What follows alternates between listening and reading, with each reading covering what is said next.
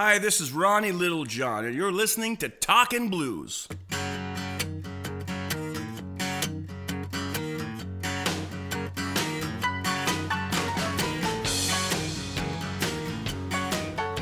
I know your love of music started really early. Very early, yeah. I presume your parents had something to do with that? My mother. I grew up with my mother, a single mother. She had everything to do with it. There was always music playing around the house all the time. Right. And remember that song Misty Blue by Dorothy Moore? Yeah. That was on just repeat. And I remember listening to this music as a kid. When she to get deeper, when she broke up with my father, when they split up, I was about maybe 4. I'd say 4. And there was a record that they always played at dinner when they were in love, you know what I mean? It was Paul Anka. The album was called Anka, and it came out in 1974. So I guess in the time, it had Havin' My Baby, a song called Papa, all these love songs, beautiful love songs, beautiful arrangements, and it was recorded in Muscle Shoals. I didn't know that until recently. Anyway, so that album was always playing around the house. And then they broke up, as some people do, and there was a Saturday afternoon, and they were packing their things, and my mother and I were getting our own place, and they weren't talking. It was just like you see in the movies. It was pretty horrible. And I found this album that they used to listen to at the dinner table, as we would listen to as a family. And I remember as a little child looking up the flight of stairs, because they were upstairs packing, and I said, "Does anyone want this record?" And they both said no. And I remember as a 4-year-old being a little intuitive, but being slightly crushed and wondering, like, this little item, this little record that meant so much to you, now neither one of you want anything to do with it. So I took that record and I listened to that record religiously. Paul Anka, all the songs, and I listened to those records, and I thought by listening to these songs about these adult situations that would help me understand what happened between my mother and my father. It never did. Right. But yes, I listened to music extremely early, and I took it in heavily. The first song I ever heard was Louis Prima doing in the Jungle Book. He was King Louis, right. King of the jungle or whatever. You know, I want to be like you, that guy. I didn't know that was Louis Prima from New Orleans when I was 4 years old. I just loved his voice. You know what I mean? So you connected with New Orleans immediately? Without realizing it. Yeah, it was the beat. It was just in me. So, okay, when you listen to an album now... Yeah, oh God, you can smell like the room. It takes me right back. That's the power of music. It's insane. Sorry, I cut you off. No, Is that but where you were going a little bit? Yeah. Yeah. That's a powerful album. People on social media always post, I've been nominated to post 10 albums that I love. That has probably been the most influential album to me. And not when I play music like, okay, let's make it sound like this Paul Anka album. I mean, just that made me realize the power of music like maybe no other album, just because of the circumstances at the time. Although, as a young kid listening to that, I can't imagine what that did to your mom, who was probably in the other room hearing it. Yeah, now it's funny you say that, because she must have heard me playing that, and she must have thought like. And it's funny, once you have children, you look at your own, you see your own parents differently. Yeah. You don't know your own parents until you have children. So I can't imagine if she did hear me. Why the hell is my 6-year-old playing Paul Anka? Mm-hmm. You know what I mean? And that was just my way. I actually loved the songs. I learned all the music, not to play it, but I knew all the notes. I knew all the lyrics. I was harmonizing with it. So, if it wasn't that, it would have been something else, And there were other albums, too. It was Sean Cassidy, that son of a bitch. I wrote him a love letter. I was in love with Sean Cassidy. Sean Cassidy. Remember Sean Cassidy? Yeah. I was in love with him as a 5-year-old boy to a grown man. It was a little creepy. I guess I was a fan, but I thought I loved him. So I wrote him, not an email, a letter in little kid writing. He never got back to me. Who doesn't write back to a 5-year-old kid? Really? Sean Cassidy. If you're listening, what the hell's with that? Didn't he have issues? Did he? I had issues. I don't know if Sean Cassidy did. Well, I just said to you before we started rolling tape, this room's beautiful. This couch, I feel like I'm at my psychiatrist's office. This is beautiful. You make me so relaxed. You bring up this Sean Cassidy thing. I'm thinking, wow, we're going to go deep today. Oh, now I've been here for 5 minutes. I'm already on about Sean Cassidy. Strangely enough, I've done like 200 interviews in this podcast, and his name has never come up before. There you go. Yeah. So we're done. Thanks for listening. We covered all the meat of it. Sean Cassidy. Just based on what you've said, yes, music was a big part. You probably dug into buying records very quickly or early in your life. Tell me when that occurred. And well, I mean, I was buying 45s. Right? Everybody remember 45s? I bought 45s. I'd go to the Don Mills record store, and they'd have the 1050 Chum top 30 charts. Mm-hmm. And 45s were $2. And that's when it started. And then it went to albums. I remember one day I found $10 on the ground. And I said, I'm going to buy my first album. I can afford an album. And it was about $6 or $7. And I must have spent 2 hours in the record store. And a dear friend of mine, she said to me, listen, I know you like this rock and roll stuff, but I know I can tell where you're going. She said, you need to buy a Muddy Waters album, and you need to buy an Isley Brothers album. She said, trust me, I know you're going to love it. So I listened to what she said, and I went to the record store. Her name was Veronica Nass, an amazing lady. And I went there, and I had my money, so I went to the Muddy Waters section. And I didn't know anything about Muddy Waters. I was just a little kid, maybe 12. Right. And I said, okay. And I'm looking at all these Muddy Waters albums, and they were all exactly the amount of money I had. I looked at every song name, every album cover. Which one seems the saddest? Which one seems the bluest? And then I decided, okay, there was an album called King Bee by Muddy Waters, and the first song I listened to was called Champagne and Reefer. It was first song, side 2. For whatever reason, I started it on side 2. As soon as I heard Muddy Waters sing, okay, we're going, rolling, and then I heard that guitar, Lord, bring me champagne when I'm thirsty. That was it. It felt like I'm home. I'm home. It was unbelievable. Wow. Did I answer your question? I don't know if I did. Maybe in a roundabout way. In a roundabout way, you did. So I've that been was listening the to first music album. since I was a little, like in diapers. Okay, and then I believe radio was a big thing for you. Radio was huge because it was magical to me. I used to think that the bands were inside the radio. I thought, how does he get the band to start? As soon as he says, oh, here's so and so. How does the band know when to start?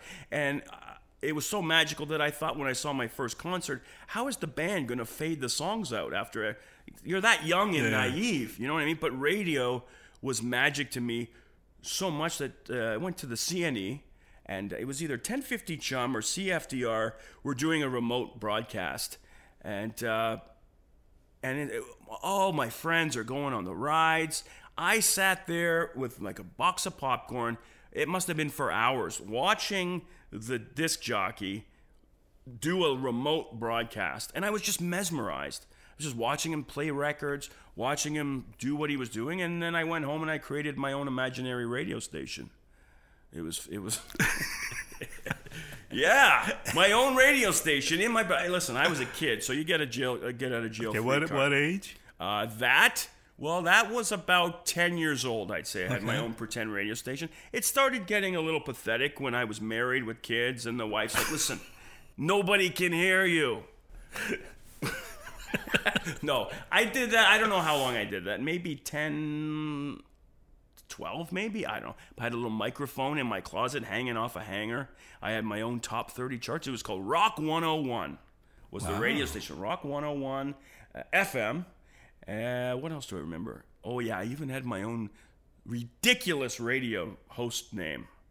Which was? The Doctor of Sound. Oh, that's not bad. What do you think? There's worse than that. Yeah. Why didn't you use that when you finally got your radio I show? don't know. It's still early. I could still try. The Doctor of Sound is always around. Oh, my God. You're taking me back, man. Wow. So let's jump ahead. Yes. I don't usually do this, but we're going to jump ahead. And like a year ago, a little yes. Over a year ago, yes, you got your own radio station. Yes, show. I work at I had an idea for a New Orleans radio show, 8 years ago, and it was called the Gumbo Kitchen. And I went to a buddy's house. I made a little demo, and excuse me, I brought it to the station. And at the time, there wasn't a fit for whatever reason. And then fast forward 8 years later, there was an opportunity. A buddy of mine was producing shows at the station, and he said, "Are you still interested in doing that New Orleans radio show?" Wow. I said, "Well, yeah." So we thought we'd try a few weeks. And at the time, the radio station was going through a bit of a change, or major change. Yes. But I didn't know anything about that. I was oblivious to that. I just listened to the station and enjoyed it. I didn't realize at the time there was some stuff behind the scenes that was going on until they said, "Okay, we'd like to try this radio show. Oh, and by the way, you might make some enemies, and people will probably not want to talk to you."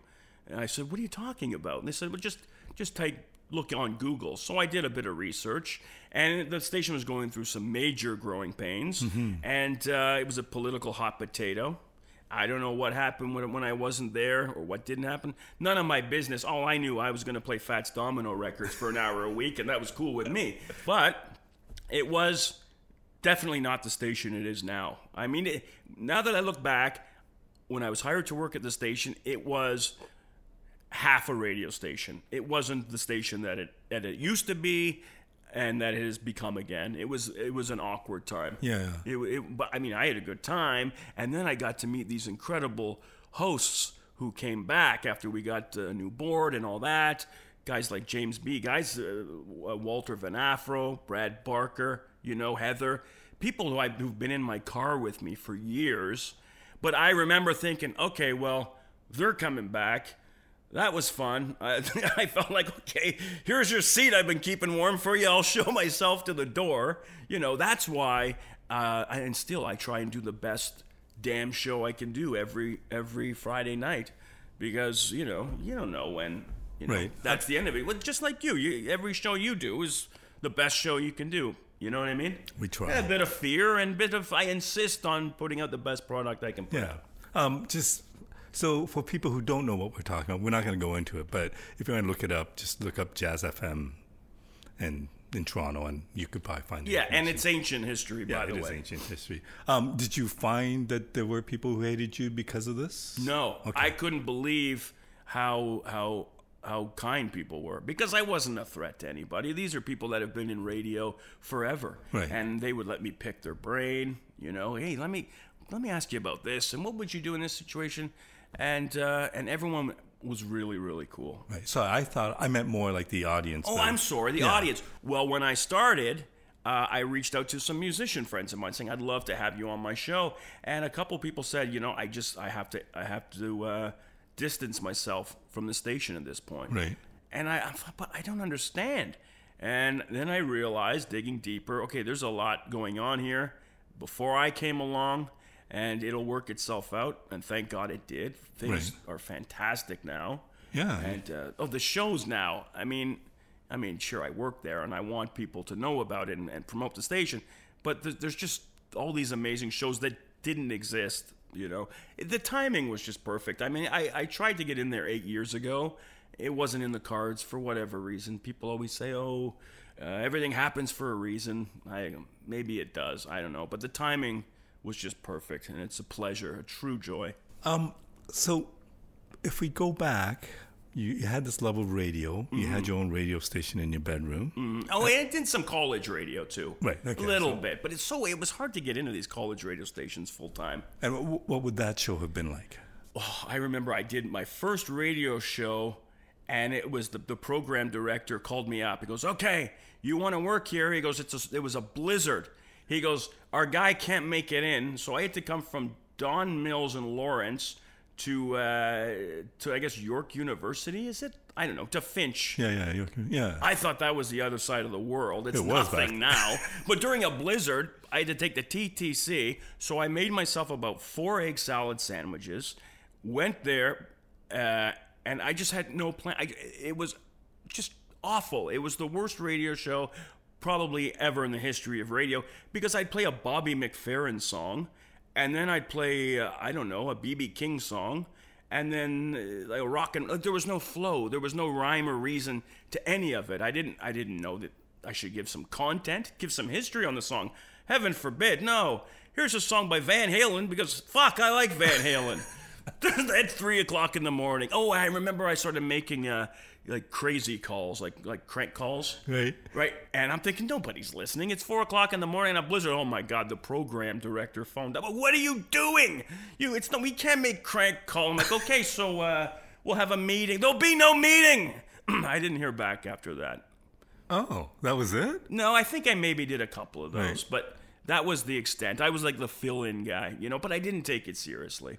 Okay, I so thought I liked it. I didn't take it seriously, and I didn't know anything.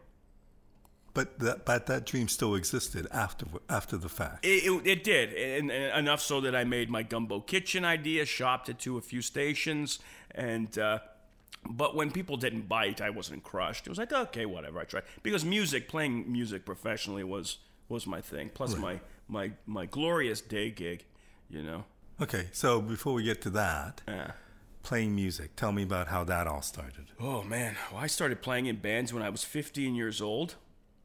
It started, I only got into it like everybody else on the planet to meet girls. Like, basically, I think that's why every guy gets into music. I was in a lip sync contest in grade 9 or something. And this kid at the school, we were just kids.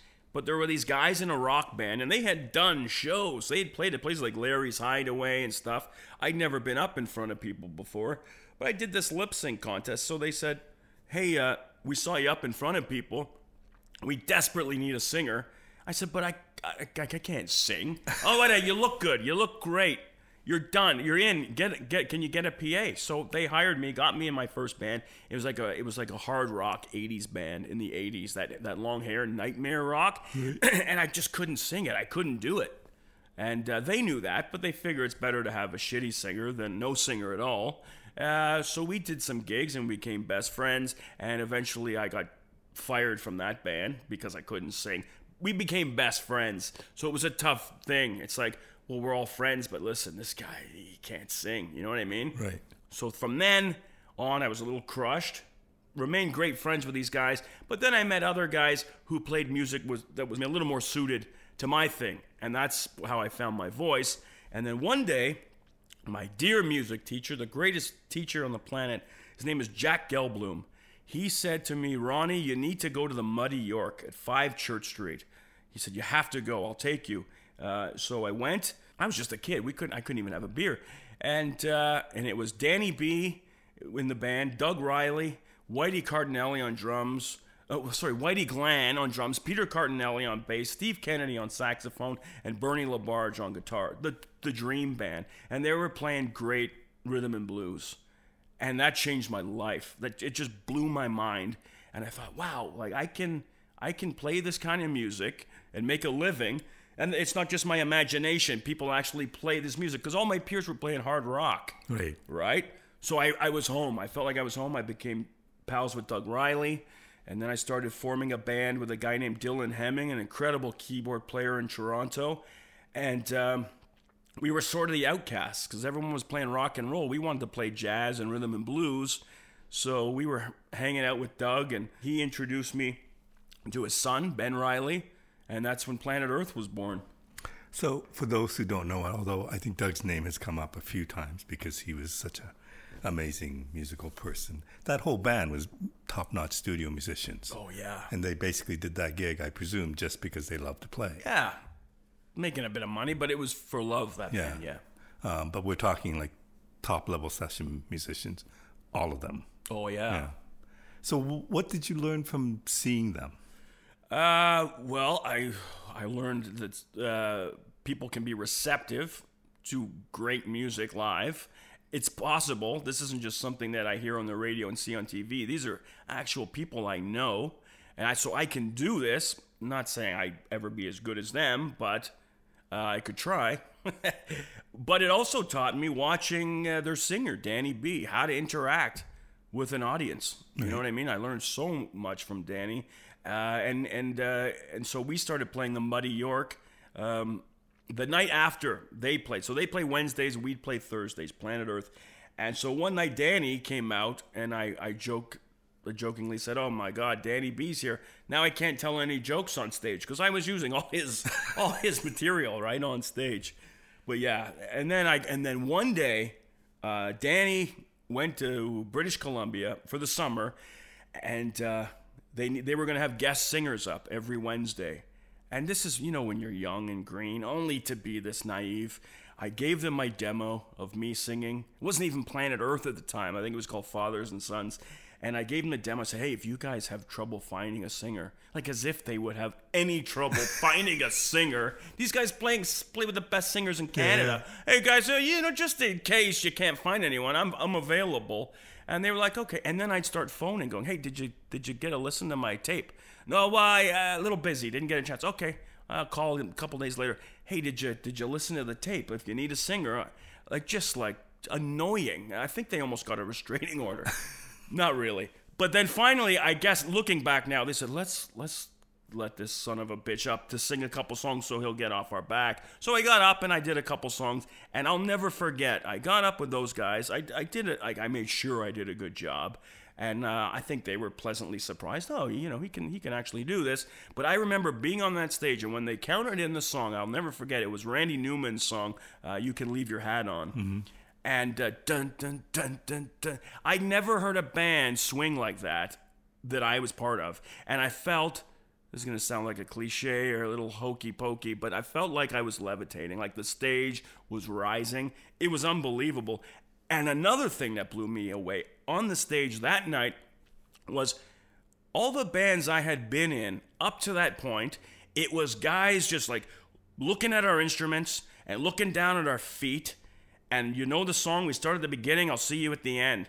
There was no room for improvisation, and there was definitely no communication on stage. None. You didn't communicate. So I remember Steve Kennedy, there was the song, dun, dun, dun, and I went, "Baby, take off your coat." And Steve Kennedy went, dun, dun, dun, on the horn. And I think Whitey or someone went, "Yeah."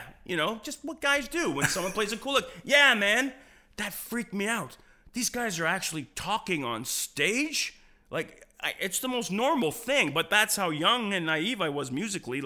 And it was like being in heaven. I can't explain it. Just to hear Steve Kennedy or one of these guys say, "Yeah," or I'd sing a lick and they'd be like, "Yeah, right on." Or, oh my God, this is it. Yeah. This is where you're supposed to be. This is what it's all about, right? Well, I can't imagine being on stage with the caliber of musicians that you're working with. I don't think I slept for days. It was insane. I brought my mother. "Yeah, bring your mom down and let her." It's like when I met you. Did you tell me you met B.B. King? Yes. I met B.B. King. I didn't sleep for days. Yeah. Oh, yeah. So the feeling. Yeah, for sure. Yeah. But, okay, so when you were in the hard rock band and singing and not doing a good job. Yes. I couldn't sing that stuff any better today, by the way. But how did you maintain the idea of you still being a singer when you weren't executing well in that environment? Sure, yeah. I met a guy. His name is Ed Kupfer. We're still dear friends.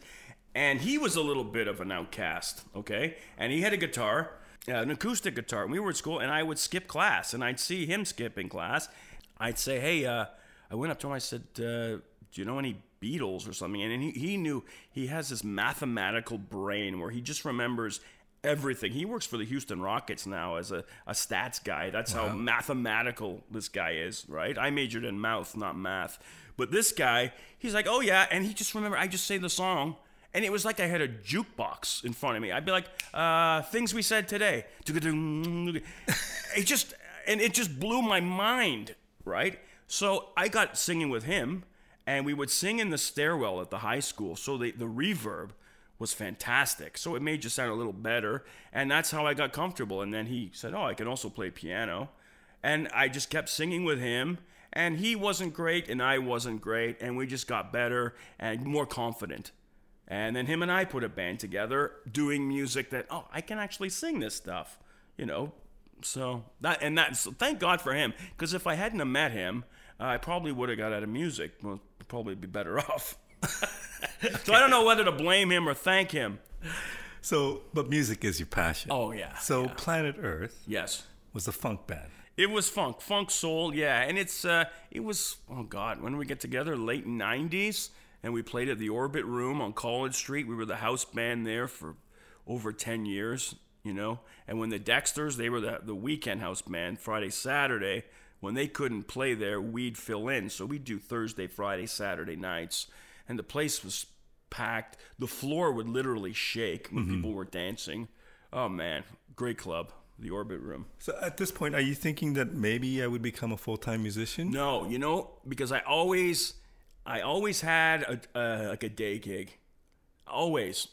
Since I was a little kid, not a little kid, but a teenager. Yeah. Paper route, working a convenience store. I always had a job. Even when I was coming home from school, okay, I got to go work in the convenience store. I never fully said, okay, I quit everything. It's all music all the time. There was a period when, you know, we made about 4 records, great CDs, great reviews, and I put everything into it.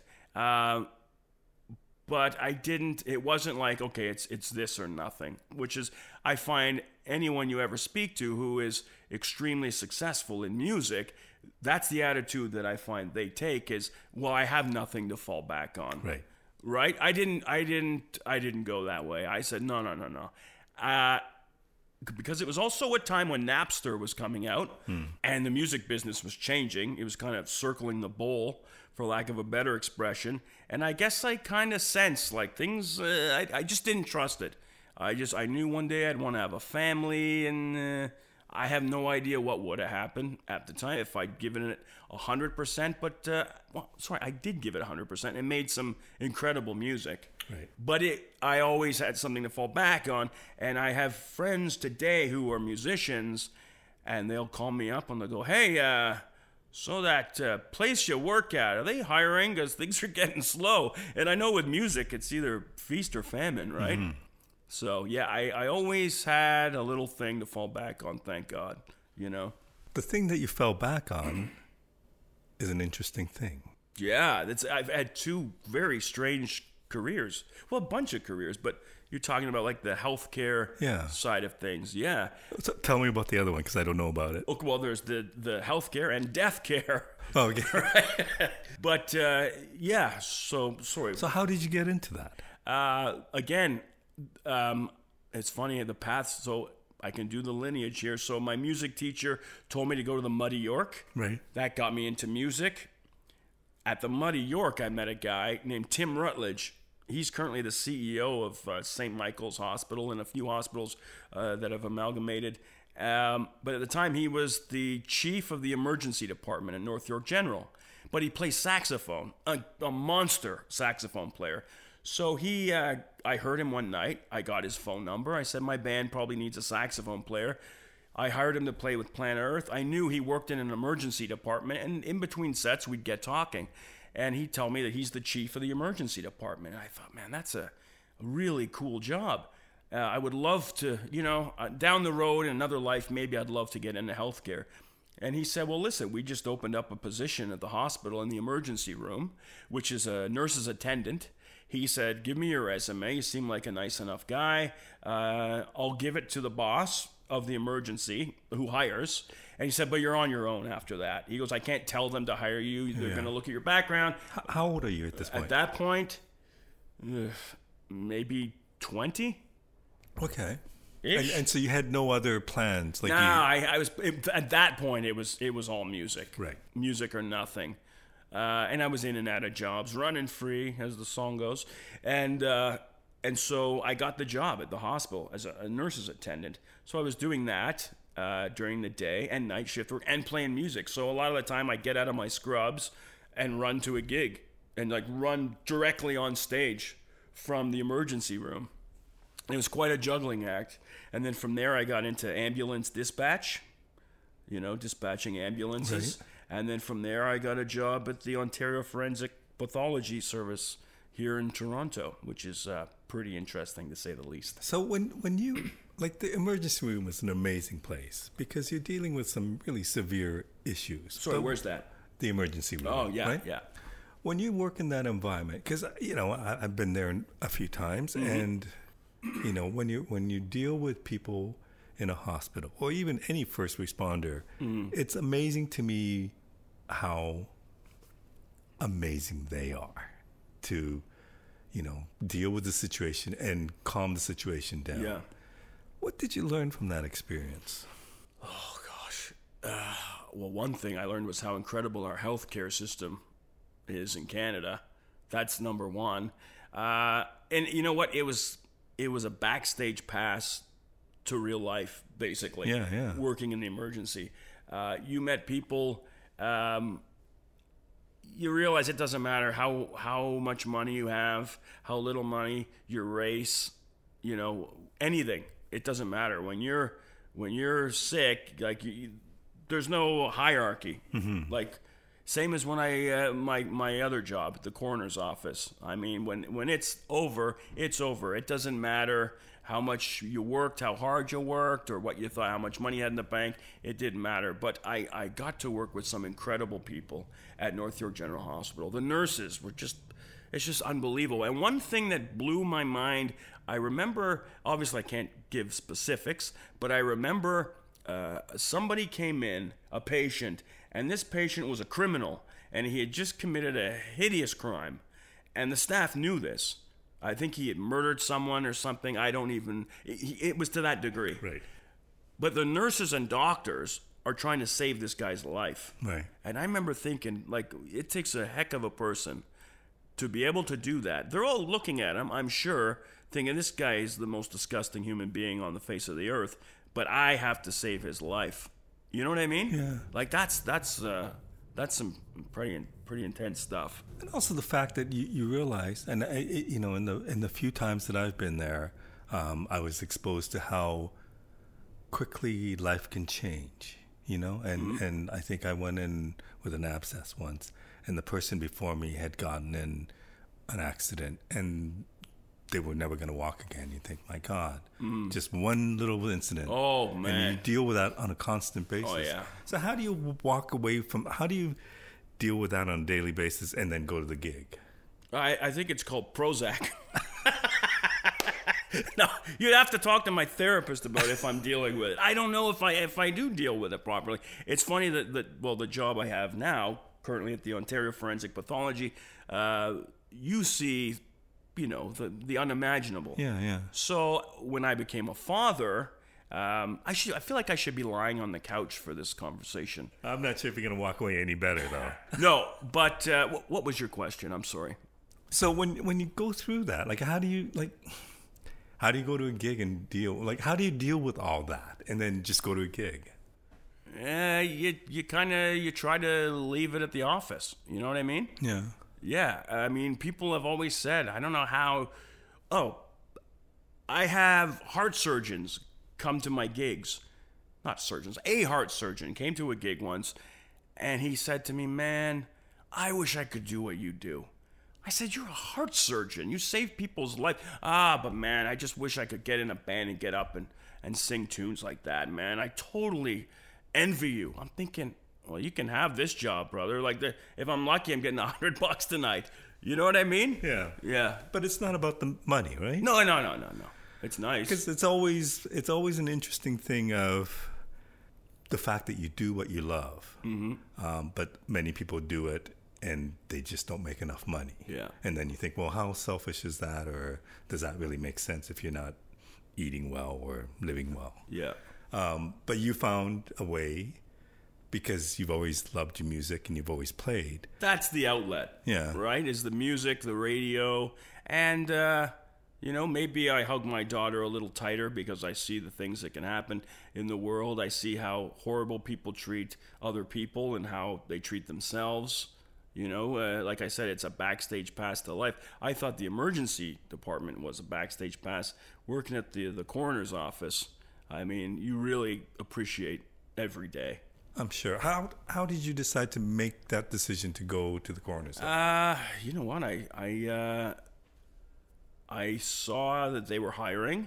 Nothing exciting. I saw that they were hiring, and I thought, I don't know if I could do that, but I'm going to apply. And I'll never forget the job description. My wife was like, "Are you sure?" Like there were things within the job description. It was public, so I can say it, but things like must be able to deal with putrid odors and decomposing corpses, and Yeah, sure, I can do that. You know, hey, it's better than listening to Steely Dan, for Christ's sakes. So I had to throw in a Steely Dan. You don't like Steely Dan? Oh, we're going there. Let's talk about Steely Dan. Can we say fuck? We should say fuck. I don't need to say fuck. You know what? I don't know what it is about Steely Dan. There's been a little like an inside joke. It's gotten bigger and bigger with myself and Steely Dan. On social media, I would poke fun about Steely Dan, saying, "Oh, my buddy won second prize. He won 2 tickets to go see Steely Dan. Third prize was 4 tickets, or whatever the joke is." But you know, it's not so much the music. I find the fans, the diehard Steely Dan fans. Oh my God, they're like Bruce Springsteen fans, and I love Bruce Springsteen. Right. And Rush fans. It. You know what I'm talking about. But it's just, I just picture, and I don't want to offend anybody, I picture white bald men in Birkenstocks. That's what I think of when I hear Steely Dan, or just going to the dentist for a root canal. I don't know what it is, but that first Steely Dan album I really like. What was it called? Can't Buy a Thrill? Yeah. That's an amazing record. It is an amazing record. And people say, well, you should listen to Asia and Gaucho. See, I know all the names. I'm like, nah. And I've tried, man. I have sat there and I have tried. It just seems contrived to me, and they take, in my opinion, okay, the Steely Dan took the worst elements of rock and roll and the worst elements of funk and put them together. That's just my opinion. Okay, and that's fair. I don't hear the soul in there at all. That's just me. I know I'm missing out. Oh no, I'm missing out. I know. I've only met maybe one other, Planet Earth, for example. Everyone in that band loved Steely Dan. Okay, so let's talk about Planet Earth. Well, let's talk about funk. Let's get off to Steely Dan because you want people to listen to this. No, I think everybody's entitled to their opinions. That's something you don't like. Let's talk about something you really like. Yes. And funk and music from New Orleans is what you really love, I presume. Yes. Oh, yeah. So tell me about funk. Tell me where it comes from. And what I find interesting is there's a lot of good funk bands out there. Mm-hmm. But they're not there aren't many. Yeah. There are a handful of really great funk bands who are known for it. Yeah. But it's not a genre that, you can't really have a funk festival and have, 3 days full of funk bands. Yeah, because half of them would, yeah. Yeah, and I don't know if they get the respect, but when you see something like Dumpster Funk or... Yeah, I was just going to say Dumpster Funk to me are the epitome of current great funk. Yeah. Like they just nail it. Yeah, you know they're what ridiculous. I mean? Yeah, they are insane. But I'm curious because it is a genre that doesn't. There isn't a lot of bands doing it. The few that do it really, really well. But there's a certain limitation. Oh yeah, I think. Yeah. Did you feel that with your band, or did you face that with your band? With Planet Earth? Yeah, I was very fortunate with that band. We were like brothers, and we played every week. So we got so tight that we didn't even have to look at each other. So we would do our own music, and we would start at the beginning, and we'd meet at the end. But everything in the middle, there was a lot of improv. Right. I mean, we would do the Street Beater, which was the Sanford and Son theme, sometimes for 30 minutes. And it never sounded the same ever. It was the most incredible band. The horns, someone would come up with a line, and we would all just get on that line, and we would just beat it into the ground, a horn line, like George Clinton kind of thing. And then there was some funk. There was some great funk in there. But yeah, it's very rare. I mean, and do you think it's a harder sell? Sorry? Do you think it's a hard sell to be in a funk band? I think it's almost too easy. I know of a lot of bands who, we're in a funk band, and people think, they play funk, and they like to throw the word around. But then when you listen to it, there's no dirt under the nails. There's no grime. There's nothing greasy about it. You know what I mean? It's just kind of slick and, Earth, Wind, and Fire. I don't know. Are they funk? They have their moments. But there's different types of funk, right? That's not my sort of dumpster funk. It's that dirty funk. Like funk it's supposed to smell. It's supposed to give you that face like there's a skunk in the backseat of the car. Right? And that's what dumpster funk means. It smells like a dumpster. I asked Ivan Neville on my show. He said, it's that face you make when you're behind a dumpster or a garbage truck, and you're stuck in traffic and your windows are down on a hot August day, that face you make, and that's funk. Now, if you can make people make that face with your music, then good on you. You know what I mean? James Brown, like, it doesn't get any funkier than that. So why did that band end? Who's that? Your band, Planet Earth. Why did it end? It just kind of dissolved. I got married, and we were still together, and then I had a daughter, and it kind of had just reached its course, you know? And what's that feel like? I mean, I presume you always go into a band knowing that you're not going to last 40 years like some bands. It wasn't like we sat around and said, okay, that's it, we're done. You know what I mean? Yeah. It just kind of fizzled out. I had my daughter, and then the music became less of a priority for me. The band wanted to tour at that point, which we had never toured. But suddenly I have a daughter, and, hey, let's go on tour. And I said, guys, you know, not to be rude or anything, but my bags have been packed for the last 12 years, and we haven't made a move. Now is not exactly the best time. And I think there might have been a little bit of bitterness. You know, if you don't have kids, you don't expect people to understand. You know, I was like, sorry, man, like, life has changed a little bit. I can't just go on the road. But I didn't quit playing music. I met this incredible guy from Montreal, and we did this thing called, now this is, he insisted, because he was the guy putting the money together, hiring the musicians. He hired me, he sent me this music in Montreal, and he said, it's going to be called the Funk Embassy. I thought, ugh.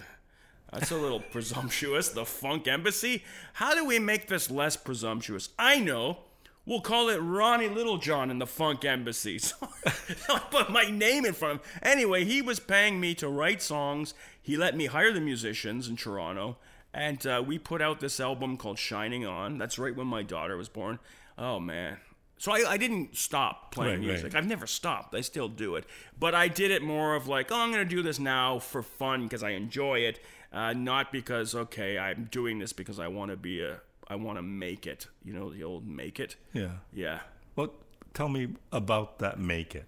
Was there a time when that's what the goal was? Oh, yeah. And we you know, we could taste it. We were opening up for bands. We opened up for Maceo Parker, and we got on some great stages, great festivals. The crowd would go nuts. But it was always just impossible to get any interest from labels. Like, nobody was interested. It was either you guys are too funky, or you're not, could you be more of this, could you be more of that? And we just said, well, we're not going to change. We produced our own albums. Nobody ever produced an album for us, for better or for worse. I mean, we played the Glenn Gould studio here in Toronto, filled the place. I think it's only 300 or 400 people. Mm-hmm. But we recorded we recorded the show, and we thought, well, let's make a live album. And if we had been with a label, they would have maybe said, okay, well, we'll put out an album. But we were our own bosses. We could do whatever we want. So we made it a double live album. Planet Earth Live at the Glenn Gould, a double live album. How cocky can you get? You know what I mean? But it sounds fantastic. And I mean, it was just, I'm so proud of that time. So is Funk Embassy still around? No, this was just a one-off thing. Okay. It was a guy in Montreal who sent me some music, and it was his dream to make an album. He's in IT, you know, he's an IT guy, and he just said, I saw an ad looking for a singer who can put lyrics and melodies to my rhythm and blues soul funk music. So I thought, oh God, nothing good ever comes out of these ads. But I reached out. He sent me this great music, which was very similar to the Planet Earth stuff that I had been doing. Right. And it was just perfect, you know, because I don't play. I play piano well enough to amuse myself. But if you had a piano here right now, you would never get me to sit at the thing. You know, I play a few open chords on the guitar. So I've always relied on musicians to give me music and say, okay, write something to this. And that's what he was doing. He just kept sending me music. And every time I wrote the song, he'd send me a check. I'm like, hey, how long can we keep? It was like the dream. Like, I'm going to call him after this interview and say, hey, can we do a double album? I'm a little short on cash. But it was the dream. It was like someone paying you to do what you love. Yeah. So now we're going to go back. Yes, sir. To the radio. Yes. Which is my love. So tell me about that love. Oh, man. I tell you, I am so blessed and fortunate to have this little radio show in my corner of the world, Friday nights, 9 to midnight, the Gumbo Kitchen, Jazz FM 91. It started as an all New Orleans show. Right. And it's still pretty much an all New Orleans, Louisiana, South theme. But it's not just New Orleans. Like, I branch off occasionally and play, soul music and stuff from there. But it's just such a thrill because I get emails from people every week. I got an email from a guy a few weeks ago who was on the cruise ship where people were quarantined for the coronavirus. Oh, he was stuck on that ship with his wife. And he said, we're locked in our room and we have our computer and we're listening to our show. Can you play some traditional jazz? I said, coming right up for you, brother. Played him a bunch of like Sidney Bechet and Louis Armstrong. Like that's the stuff you can't make up. It's just, that's a dream. Stuff like that. So if people want to hear your radio show Yes. on Friday nights, 9 to midnight Eastern Standard Time. Yes, Eastern. How would they go about hearing Well, they just go if they're in Toronto or the surrounding area. So Jazz FM broadcasts 150 kilometers off the CN Tower in every direction. So we've got a lot of listeners in Buffalo. You know what I mean? Yeah. So it's just 91.1 on your FM dial, or they can go to jazz.fm and just click listen. There's all these other things. TuneIn Radio, I believe, is one. But yeah, that's the big one. TuneIn Radio, Jazz.fm, or just the good old radio. Well, it's amazing how it can. I mean, it's cool because I thought there might have been a geo block because I don't know how they deal with the royalties. But the fact that somebody quarantined on the ship. Oh, it's unbelievable. Well, that's the beauty, right? Yeah. Now with the internet, people. I got one from Nunavik, Colorado. Emailed me last week. Saying, hey, I'm listening to your show, like, love it. And people in New Orleans, that's when I get really excited. Yeah. When people in New Orleans email me, say, hey, we're streaming the show. These are folks that could walk out their backyard and turn the corner and hear this New Orleans music in their backyard, but instead, they're tuning into my radio show. I mean, that's amazing stuff. I love it. So it's 3 hours. Sometimes you do interviews, but mainly it's music. Yeah. Tell me what goes into producing a show. Well, it used to be 1 hour. When I first started, it was 1 hour. Was it 7 to 8 p.m. on Saturday nights? And then they asked me to do 3 hours. It's a lot of work. Yes, please, I'll do it. It is a lot of work. It's a lot of work, I think, because I care so much. And there's a guy on the station, Glenn Woodcock. He's been there for, I don't want to get it wrong, 40 years, maybe? More than that? A long time. Yeah. And I heard someone say to him once, I've never heard you phone in a show.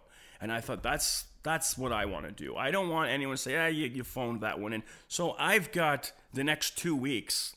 The shows are already not in the can, but I have an idea what the theme for the show will be. Okay, so how does that happen? Okay, well, the thing is, a lot of people think the music of New Orleans belongs, in a museum. They think of a marching band walking down the street or a Dixieland band playing on a steamboat.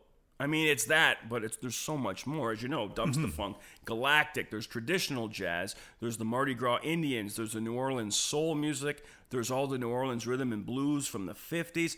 So within 3 hours, I try to cover all of it if I can. Every week. Every week. Okay. So when I had my 1 hour show, it was tricky because I don't know how many songs you can squeeze in a 1 hour show. It wasn't a lot. So I'm going to play 3 traditional jazz songs, 3 New Orleans funk tunes, 3 Mardi Gras Indian things, 3 brass band, and then the show's over. But now I got 3 hours, so I can stretch out, I can branch out, I can do interviews, So it depends on a mood. I mean, okay, this week, let's start the show off with West End Blues by Louis Armstrong. And then So does it usually start off like, what's the first song, or do you? Yeah, usually I'll think of a song, or I'll hear a song, and I'll say, okay, this should be on the show for sure.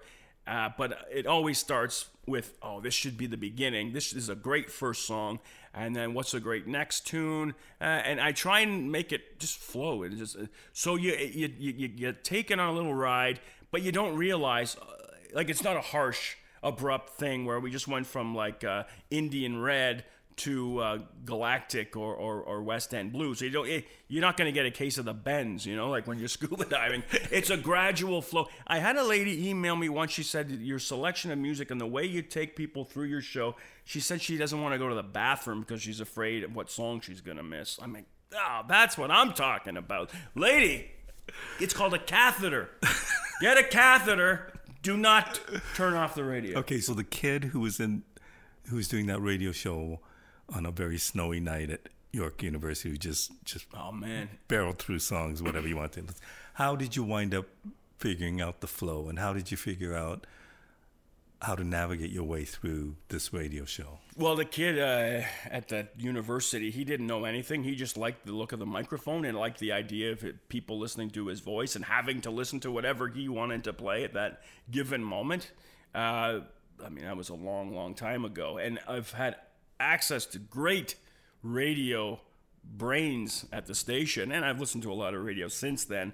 But little tricks of the trade that guys at the station talk about. And we're big at the station. We're huge on content. Right. Huge on that. We do a thing at the station called the Song of the Day. It's at 8:30 every morning, Monday to Friday, and it's put on by hosts of the show, of the station, sorry. And you pick a song, but the song isn't as important as the content before it. Like giving a story, like, this is why I'm playing this song, because the singer did this, and this is the story behind the song. And I bet you didn't know that when they were recording this happened. And I find when you give people content, they lean in to the radio. They lean in, go, oh, and then they hear the song. They go, I never knew that. That's amazing. And so the kid back in university, there was no content. It was like, here's B.B. King because I said so. You know what I mean? But my heart was in the right place. I had the radio love and passion, but I had radio people say to me when I was shopping my Gumbo kitchen 8 years ago, there's not we like content, and I didn't know. I remember thinking, content. What does that mean? The music content. What more? I didn't know what they were talking about. Now I fully know. So when I do, in 3 hours, I might play about 45 songs, between 35 and 45 songs within a show. That's a lot of music. That is a lot of music. So I research just about every song.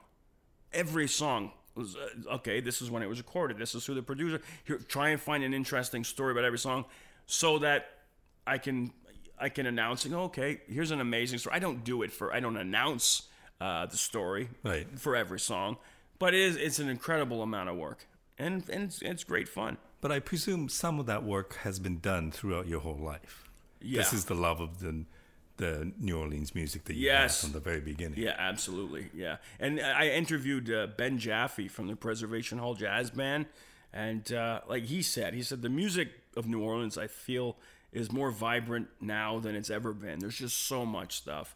And I'm going back down there soon. I'm not sure when this will air, but I'm going April 2nd to 5th. We take a bunch of donors from the station. It's called a Jazz Safari. So that's what we're arranging now. So 35 of us. Yeah, we do it. We're going to Washington, D.C. But I'm not going to that one. We just went to Berlin.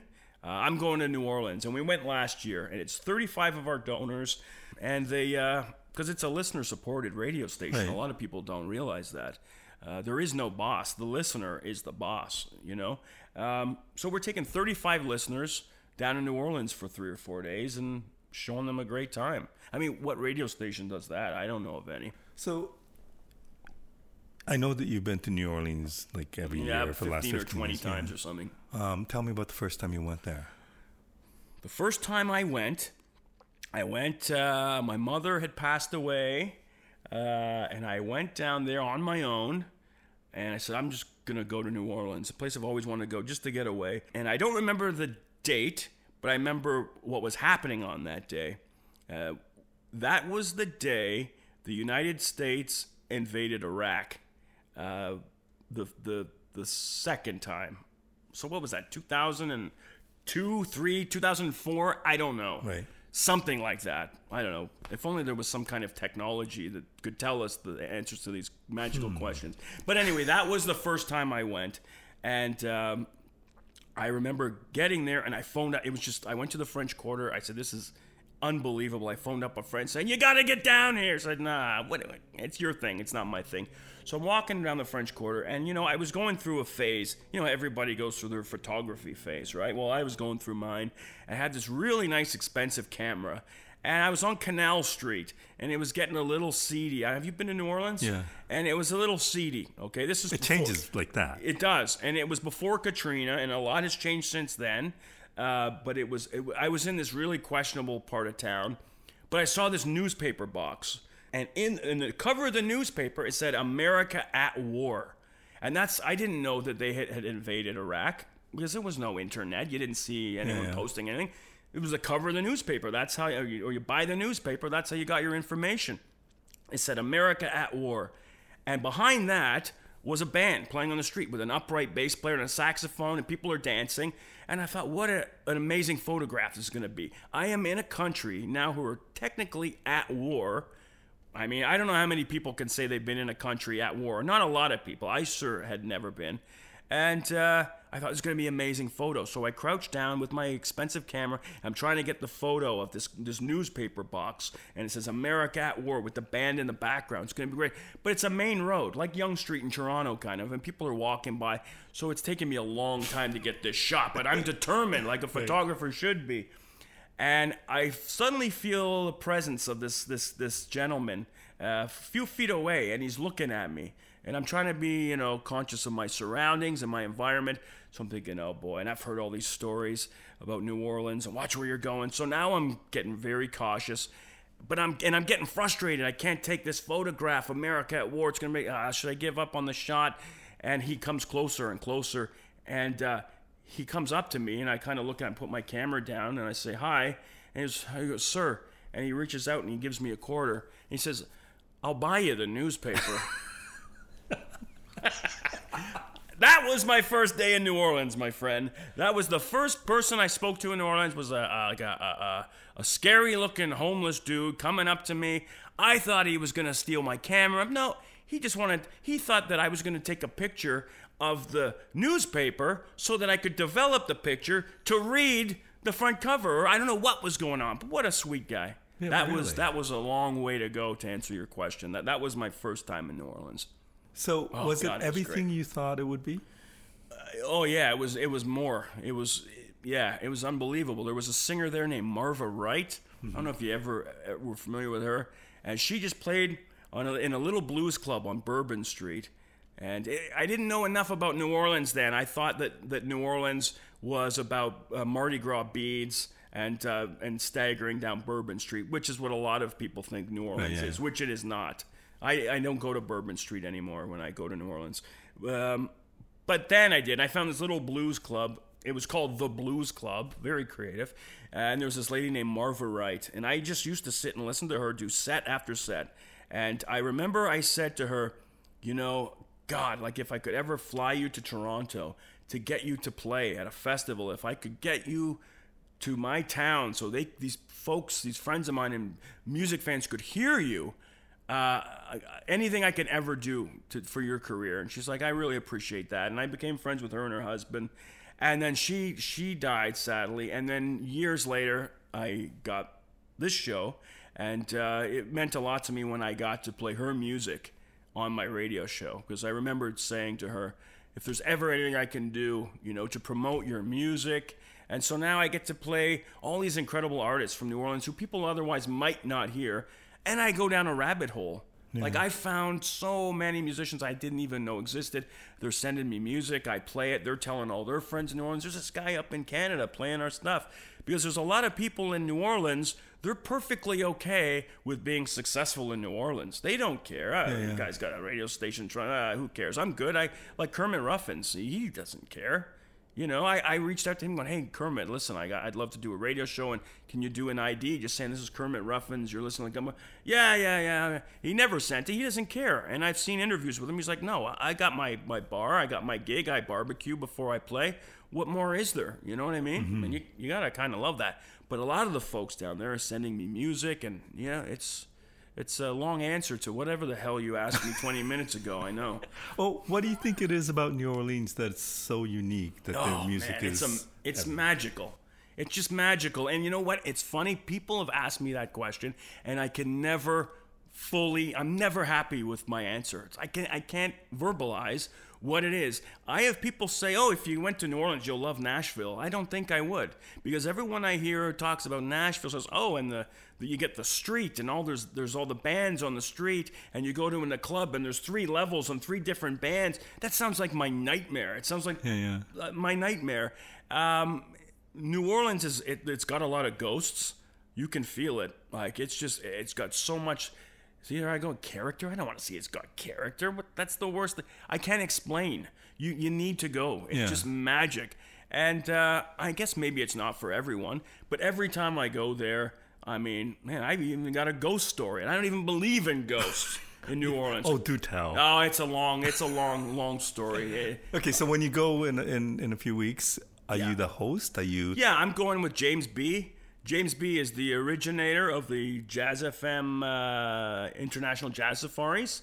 So they're taking me down because I know the city. James has been there 30 times. And so we're taking the host. We're going for dinner, taking them for some music. It's going to be a blast. So you are a host. You're showing them around. You know what I mean? Well, it's a great city. Great food. Oh, man. Last time I went to New Orleans, I came back. The food is so good. I came through customs in Canada, and they said, "You're bringing anything back?" I said, "Yes, diabetes."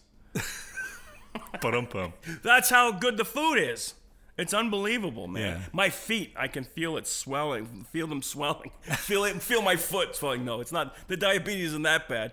But I can feel my feet swelling in some of the restaurants. You're like, why am I doing this to myself? Oh, man. And there's a different speed in New Orleans. Everyone's on a totally different speed, you know? Technically, it's like part of the Caribbean. They say it's the northernmost point of the Caribbean. You know, they say it's the deep south, but no, technically, it's the northern point of the Caribbean. And that's how the food is, the music. You know, you were talking about what is it that makes a great funk band. And there's something about the music of New Orleans, and it goes back to Congo Square, when the slaves were allowed to sing 1 day a week and be themselves in Congo Square, and they would just open up and let it out. That just goes from generation to generation. Like, you can't fake that stuff. I could put a half-ass funk band up here in Toronto together and say I'm funk, but you play it for Ivan Neville, and he'll just play, nice try, kid. I mean, you're good, but not that he would say that, but I just have a hard time. When you go to New Orleans and you hear that music, you're almost damned a little bit, because everything else is like, it's good, but damn, it's not that. It doesn't have that New Orleans thing. You know what I mean? But what do you think that is, though? I think it's just. I asked Terrence Blanchard that question. What is it about the music of New Orleans? And he said it goes back to Congo Square. It goes back to the slaves coming out once a week, being allowed to sing and dance at Congo Square, and people watching it, and it just being passed down from family to family, generation to generation. Okay, so having said what you said about funk music, can you see yourself ever putting together another funk band? And if you do, could it ever live up to that? It could never live up to. No. I mean, I listen to my old records with Planet Earth, and I'm thinking, man, that's pretty damn good. Yeah. But I guess everyone is their own worst critic, right? Yeah, I think sure, so. Yeah. I never go, there it is, you nailed it. I don't think anybody ever does that. No. You know? I mean, my favorite singers in the world are like Sam Cooke and Ray Charles. I could never listen to myself and go, oh, listen to you. You got it. You know, you're always...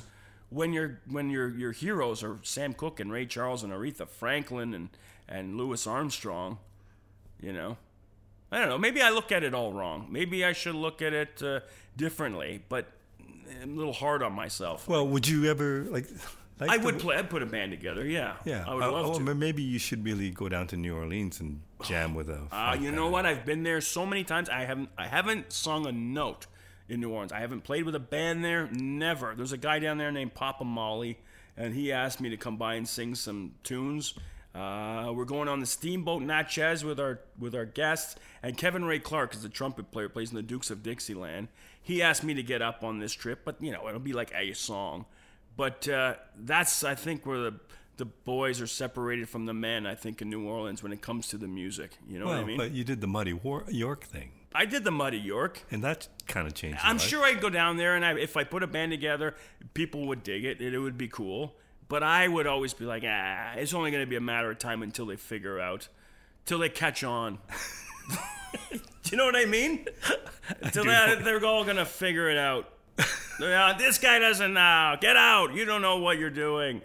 Well, I think you've done pretty well for yourself. What was the Woody Allen thing where he says, I would never want to be a member of a club that would have someone like me as a member or something? Yeah. It makes me think of that. And listen, I'm not saying I'm a shitty singer. I know I'm a hell of a singer. I can sing, but when I listen to how it's really done, I grew up listening to gospel music, the best singers and shouters ever. And it's hard to take yourself seriously when you've grown up listening to that. So maybe that's a good thing. Yeah. You know, it keeps you humble anyway. Well, maybe to a fault. I want to thank you for doing this. Thank you. Thank you so much for having me here. My last question to you. Oh no. Is this where I'm supposed to start crying? I'm surprised you haven't cried yet. I'm crying on the inside.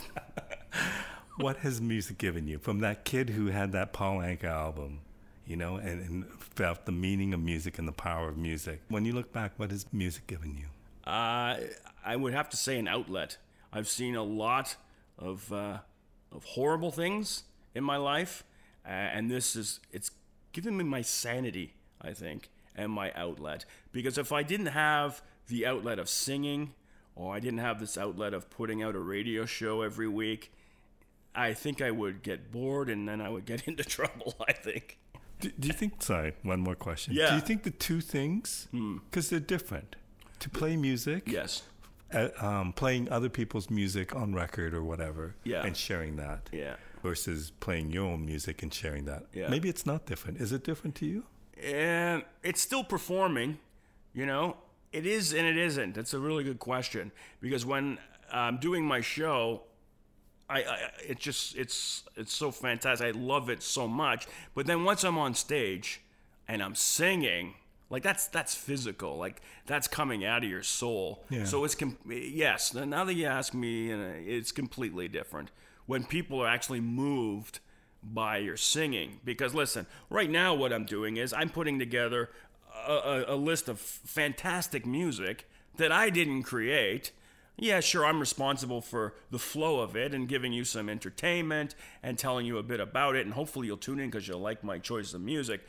But there's no thrill like people coming up to you saying, I got into music because of you, which I've had. So, yeah, it's two different sides of the coin, for sure.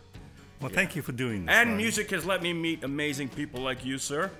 This is it? Right? That's what it's all about. And the people that I've met. Yeah. And the conversations and the stories and the humor. You know? I mean, God only knows. It just brought a lot of joy. And I think it'd be kind of sad without music, I think. So thank you for doing what you do, my friend. No, thank you. It's my pleasure. Yeah, man. I feel very lucky to do it. All right. The check is in the mail. You make a great psychiatrist. God bless you. Thank you.